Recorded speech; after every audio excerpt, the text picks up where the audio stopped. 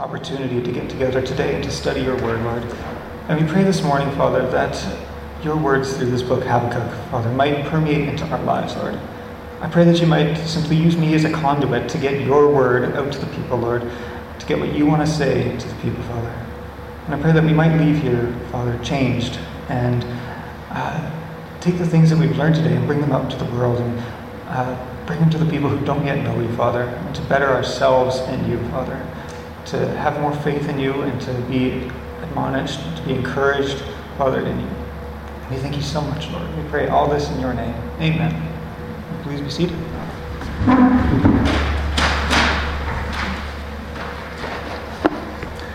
Alright, so before we get started, I'll let you know that I am going to be going into chapters 2 and 3 of Habakkuk, but verses 1 to 11 here are going to be my main kind of study for today.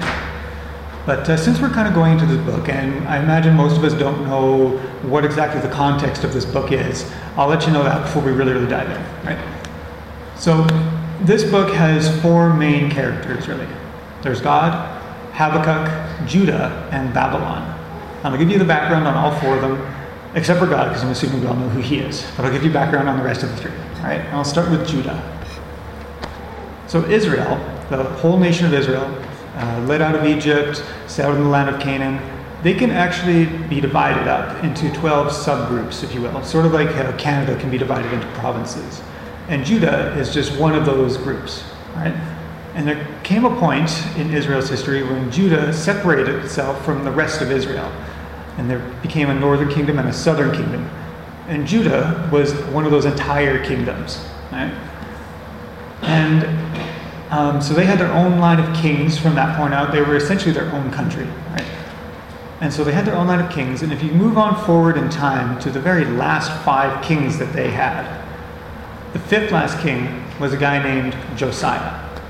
He was a good king, the very last of the good kings. And he reigned for about 33 years or so, give or take.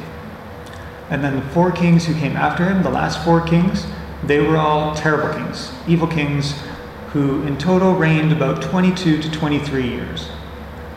Habakkuk was written sometime within those last 5 kings. We don't know exactly when, but that's the best time frame we got, sometime within those about 55 years of the last 5 kings. But that in itself isn't as important as what these Judean people are like as a people group. So what are they like? It's not good, unfortunately. If you take a look at Habakkuk's description in the second half of verse 3, it says, "Destruction and violence are before me." So Habakkuk, he sees this destruction and this violence. It's right in his face. It's unavoidable, really. It's not hidden off in the dark corners of society or somewhere. It's everywhere you look. It's common. Habakkuk sees people getting the crap beat out of them all the time. Blood, likely murder. People just hate each other and they fight all the time.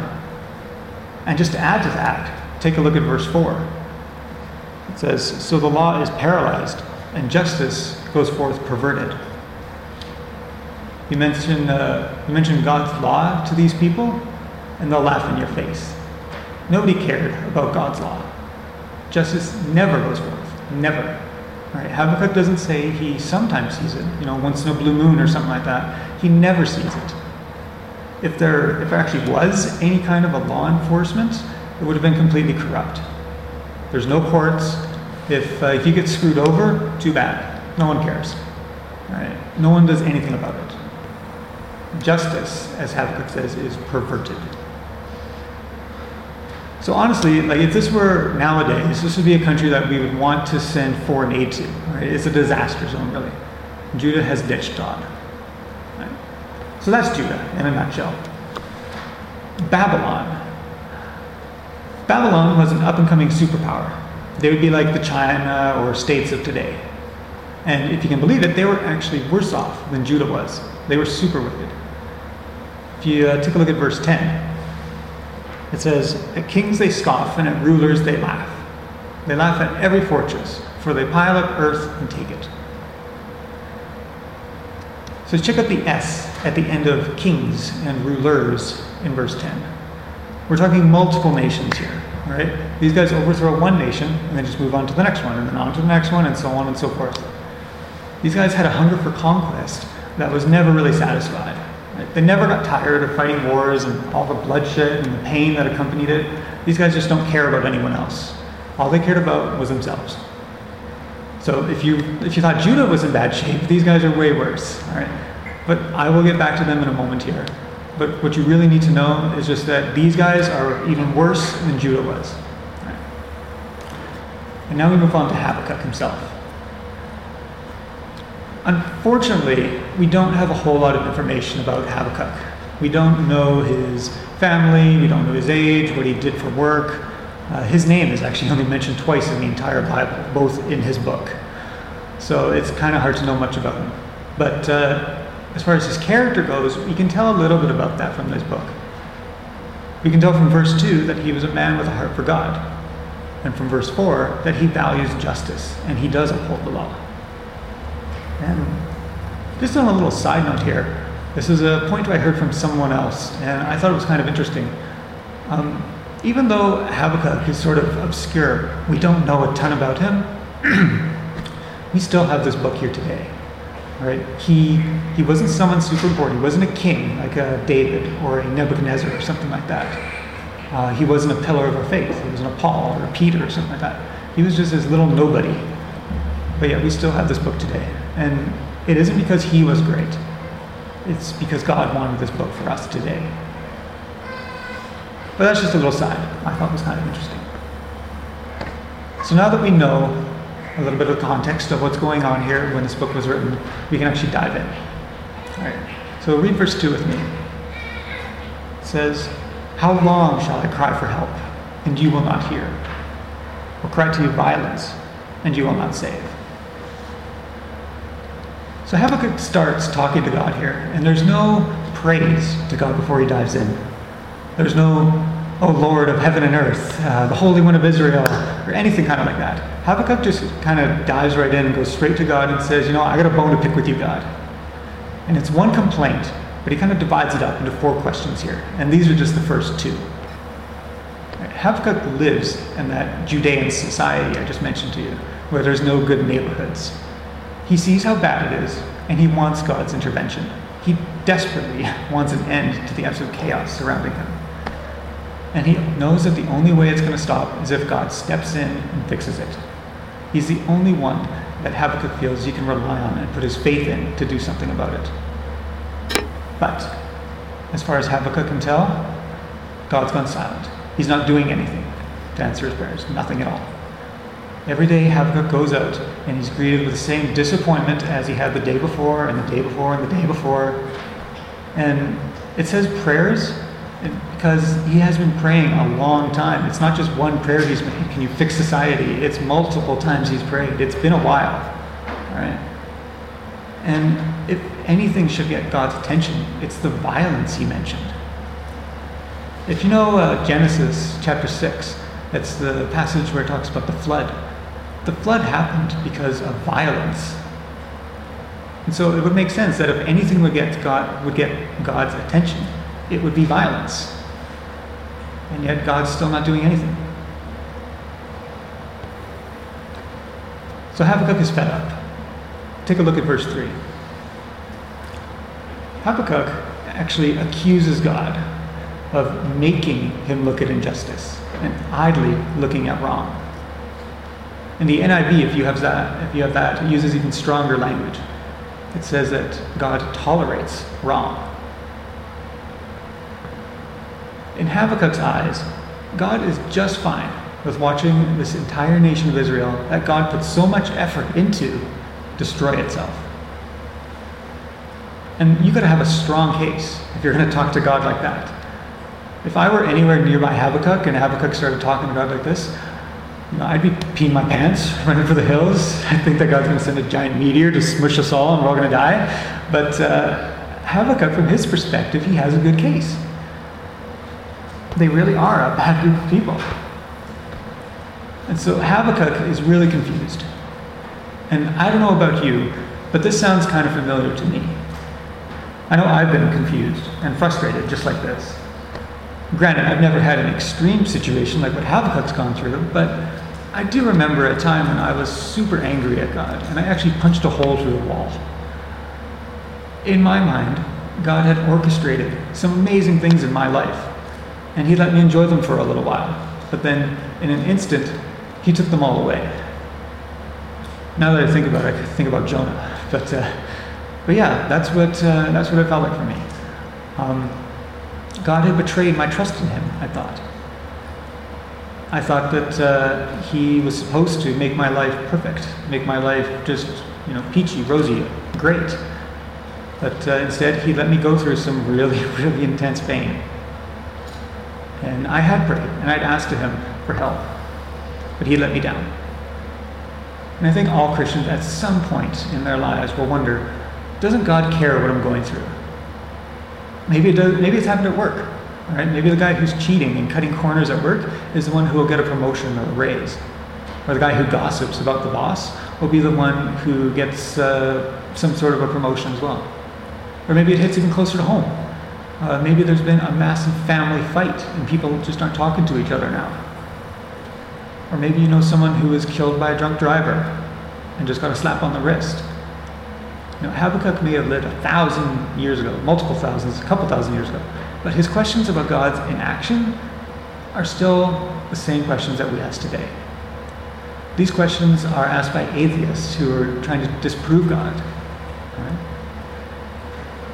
But luckily for Habakkuk, God doesn't leave him in this confused state. Take a look at verse 5. So God starts speaking and he says, "Look at the nations and watch, and be utterly amazed." So I see Habakkuk at this point, and maybe you do too, saying to himself, "Whoa, wow, that's amazing. God was listening. Cool." Right? It's not hard to imagine a little spark of hope in Habakkuk right now. And God says he's going to do something. He is going to do something. Something's in the works. This little spark grows, right? And he says, it's going to be in your days. Well, this is fantastic. Sweet. That you wouldn't believe if I told you. Habakkuk's like, yes, finally, God's going to do something. He's going to get rid of all this evil here. But then God goes ahead and he drops this bombshell on Habakkuk. He says, I'm raising up the Babylonians. Your translations might say Chaldeans. That's fine. It's the same thing, really. But Habakkuk's jaw would just drop at this. It would be like God saying to us, Canadians, you guys are messed up, but don't worry, I'm going to send ISIS to fix you guys up. They're going to straighten everything up for you guys. All right, it doesn't make sense. It's a case where the cure is worse than the disease. So Habakkuk, he was confused. Then God gave him a little peace of mind in verse 5, but now he's more confused than ever. I mean, let's take a look at God's own description of the Babylonians here. Habakkuk probably knows what they're like, but if anyone would know them, it's God. All right, verse 6. They are bitter and ruthless. The Babylonians never show an ounce of mercy to those people they're fighting. They're impetuous and hasty. These guys act out of impulse. Whatever seems good in an instant, that's what they'll do. Get a Babylonian angry and there's no telling what's going to happen. They have no concept of self-control or restraint. They steal entire homes from people. They take by force everything a person has worked their entire lives for.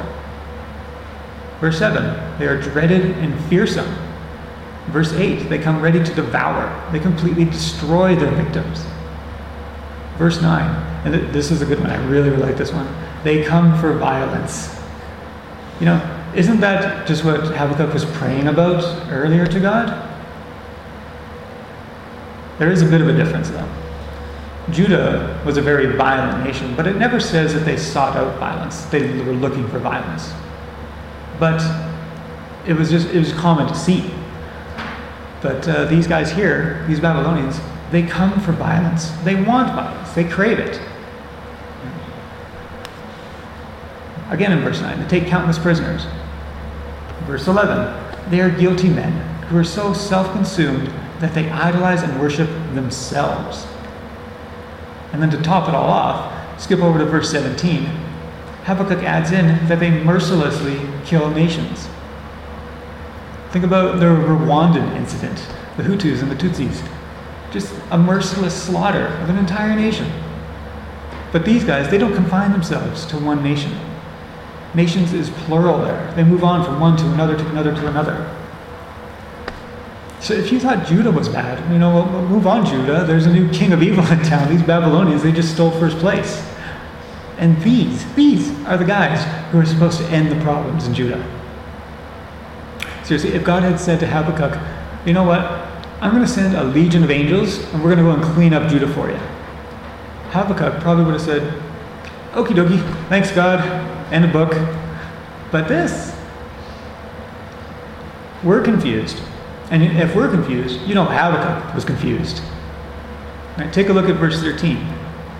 Habakkuk says to God, you who are of purer eyes than to see evil and cannot look at wrong, why do you idly look at traitors and remain silent while the wicked swallows up the man more righteous than he? Habakkuk's essentially saying, God, I know you. I know you can't stand evil.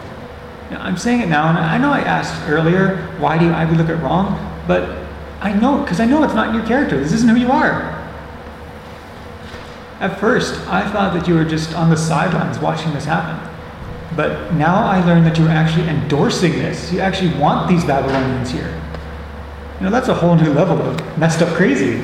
All right? And that's all I got now. So I'll give you some lessons. And no. Habakkuk's world is crashing and burning all around him. He's tail spinning and he can't recover. His nation's a disaster zone, and he just found out that their new saviors are compulsive, thieving, genocidal Cretans. And his God, that one person who he thought he could talk to and have hope in, just pulled a 180 and went from someone whose eyes are too pure than to see evil to a God who endorses the most vile kind of evil on earth. Like, what on earth is going on? Throw Habakkuk in the psych ward because he's about to have a mental breakdown. And we would, what are you doing, God? Well, let's take a look at what God has to say for himself. Chapter 2, verse 4. It says, behold, his soul, that is the Babylonians, is puffed up. It is not upright within him. But the righteous shall live by his faith. Of all the places to see that verse, it's a common verse. It's a very familiar verse to all of us. We've all heard it before. It's one of the most quoted verses in the whole New Testament. Romans 1:17, Galatians 3:11, Hebrews 10:38. But Habakkuk is where that verse first originated. And our relationship hinges on that verse. And now we find Habakkuk being told to have faith, despite all this insanity. God's not actually defending himself at all here. Rather, he's telling Habakkuk to just have faith. That's all you got to do, just have faith. But we don't often have God telling us directly to have faith, as he is with Habakkuk here. And we certainly don't often get God telling us the future either. But that's just what he does for Habakkuk. And I'm going to run through this super quick, just for the sake of time. We could be here for 2 hours. But if your Bibles have a heading around chapter 2, verse 6, it would probably say something like, woe to the Babylonians. Right? Just give me a head nod if it says something like that. Yeah? Well, and if it doesn't, you can scribble that in, because that's actually really, really good. Right? Because God's about to spend the next 14 verses just leveling these Babylonians. Right? Verse 8, because you have plundered many nations, all the remnant of the peoples shall plunder you, for the blood of man and violence to the earth, the cities and all who dwell in them. These Babylonians, they're going to get ransacked. All the plunder that they've taken from people, well, they're going to get plundered themselves now. There's some of that justice that Habakkuk wants. Then verse 10, you have devised shame for your house. By cutting off many peoples, you have forfeited your life. These Babylonians, they came for blood and violence. Well, it's going to come back on them now. Verse 12 to 13. Woe to him who builds a town with blood and founds a city on iniquity. Behold, is it not from the Lord of hosts that people labor merely for fire and nations weary themselves for nothing? All those cities Babylon built up for themselves, well, they're going to get burnt down to the ground. And all that hard work they put into building themselves, making themselves all puffed up, all glorified and bigger, it's going to be for naught. It's going to be for nothing. Verse 16, you will have your fill of shame instead of glory. Drink yourself and show your uncircumcision. The cup in the Lord's right hand will come around to you, and utter shame will come upon your glory. God's going to show that these Babylonians aren't actually connected to God. They aren't in a right relationship with him. And rather than being glorified, they're actually going to have the exact opposite happen. Absolute shame is in store for them. And finally, verse 18. What profit is an idol when its maker has shaped it? A metal image, a teacher of lies. For its maker trusts in his own creation when he makes speechless idols. Nothing's going to save these Babylonians. Their idols, be it their own strength or something metal that man has made, has no power to rescue them from their impending doom. All right, it's going to happen. There's no escape. So up until this point, we've been looking at everything from Habakkuk's perspective. I'm going to give you a little bit of God's perspective now. So turn with me, if you will, to Jeremiah 51. We're going to look at verses 6 and 7.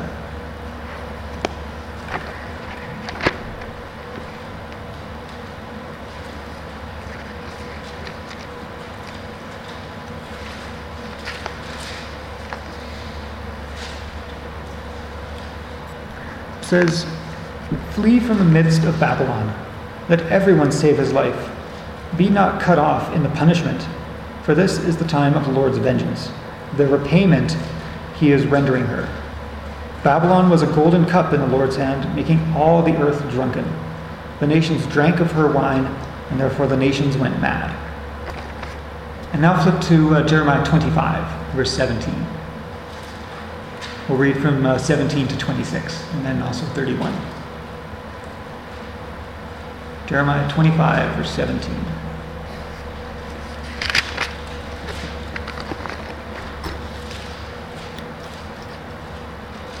It says, so I took the cup from the Lord's hand and made all the nations to whom the Lord sent me to drink it.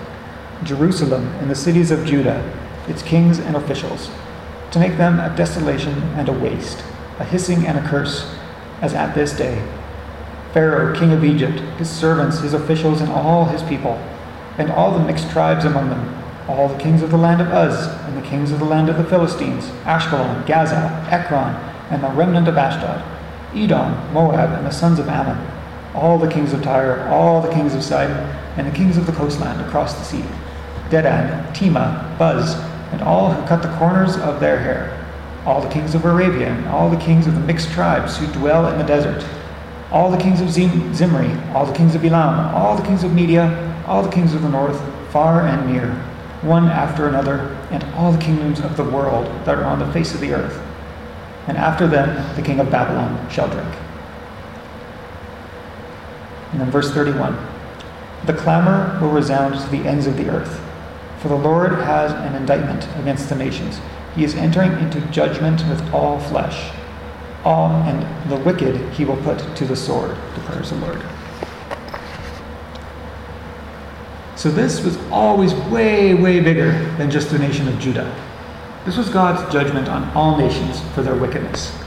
And we know from looking at the New Testament that Babylon's rule didn't last all that long, because in the New Testament, Rome is the superpower. So let's look at Habakkuk's response now as we close. Chapter 3, verses 16 to 19. It says, I hear, and my body trembles, and my lips quiver at the sound. Rottenness enters my bones. My legs tremble beneath me, yet I will quietly wait for the day of trouble to come upon people who invade us. Though the fig tree should not blossom, nor fruit be on the vines, the produce of the olive fail, and the fields yield no food, and flock be cut off from the fold, and there be no herd in the stalls. Yet I will rejoice in the Lord. I will take joy in the God of my salvation. God, the Lord, is my strength. He makes my feet like the deer's. He makes me tread on the high places. To the choir master with stringed instruments. God had said to him that the righteous shall live by his faith. So despite all the difficulties Habakkuk was living through, and what he knew his country was about to go through, he rejoiced, and he finds joy in the Lord. Habakkuk had faith enough to make it through all this terrible stuff that was going to happen. He could have tried to run away and find a new life in some distant country where the Babylonians may not reach, but he stayed, choosing to have faith that God was good and that he would not let all the evil go unpunished. And we are just as capable of living by faith. And if we do, we'll be known as righteous. We can be alongside those great men and women from Hebrews 11. All those tough circumstances that just don't make sense, that make our lives so hard. God doesn't say he's going to fix them. In fact, as in the case with Habakkuk, he might be orchestrating them. But we need to have faith in God. It's our choice, whether to have faith in God and trust in him, or trust in ourselves. So I have some lessons here. And I'm not as cool as Dex to have a PowerPoint, so I'm just going to read them out loud. But lesson number 1, God is not limited by what he can use to accomplish his divine purposes. And you can reference Habakkuk 1:6 and Jeremiah 51:7. Habakkuk can use even an evil nation, if he wants to punish evil. I'll read that once more. God is not limited by what he can use to accomplish his divine purposes. When I think about God delivering punishment, I usually think of something supernatural, like the earth opening up and swallowing people, or the sea, or hail, or something like that, a meteor. But God's not limited. He can use anything, really. And it's actually kind of clever what God's doing. He's using an evil to destroy evil. And then he's going to take that first evil and destroy it. It's quite clever, really. Lesson number 2. Our prayers may not be answered immediately or in a way we'd expect, but God is listening. Habakkuk, he wasn't sure if God was listening. It didn't sound to him like he was, because nothing was changing. But turns out God was listening. And he always listens. He cares about us. He cares about each and every person here in this room. There's a verse there somewhere that says he knows the hairs of our head. He knows each hair on our head. I can't remember where it is. But God loves us. He loves each and every person here individually. He loves each and every child of his around the world. So he may not answer our prayers, but he is listening. Lesson number 3. All, in big bold letters, all evil acts will be brought to light and judged by God. We're going to reference Habakkuk 2, verses 6 to 20, and Jeremiah 25, verse 31. There's not anyone in the world who can go ahead and do evil and escape God's judgment. God sees everything. God knows each and every creation of his. He knows what we do. The Babylonians, they aren't going to escape it. Any evil nation that has been mentioned in the Bible has not escaped some form of judgment. All evil acts will be brought to light and judged by God. And that was Habakkuk 2, 6 to 20, and Jeremiah 25, 31. And lesson number 4, the righteous will live by faith. Habakkuk 2, 4, Romans 1:17, Galatians 3:11, and Hebrews 10:38. It's no big secret. We all know it. We have to have faith. So that's all I got. You guys want to open up to questions or comments, concerns? I'm ready.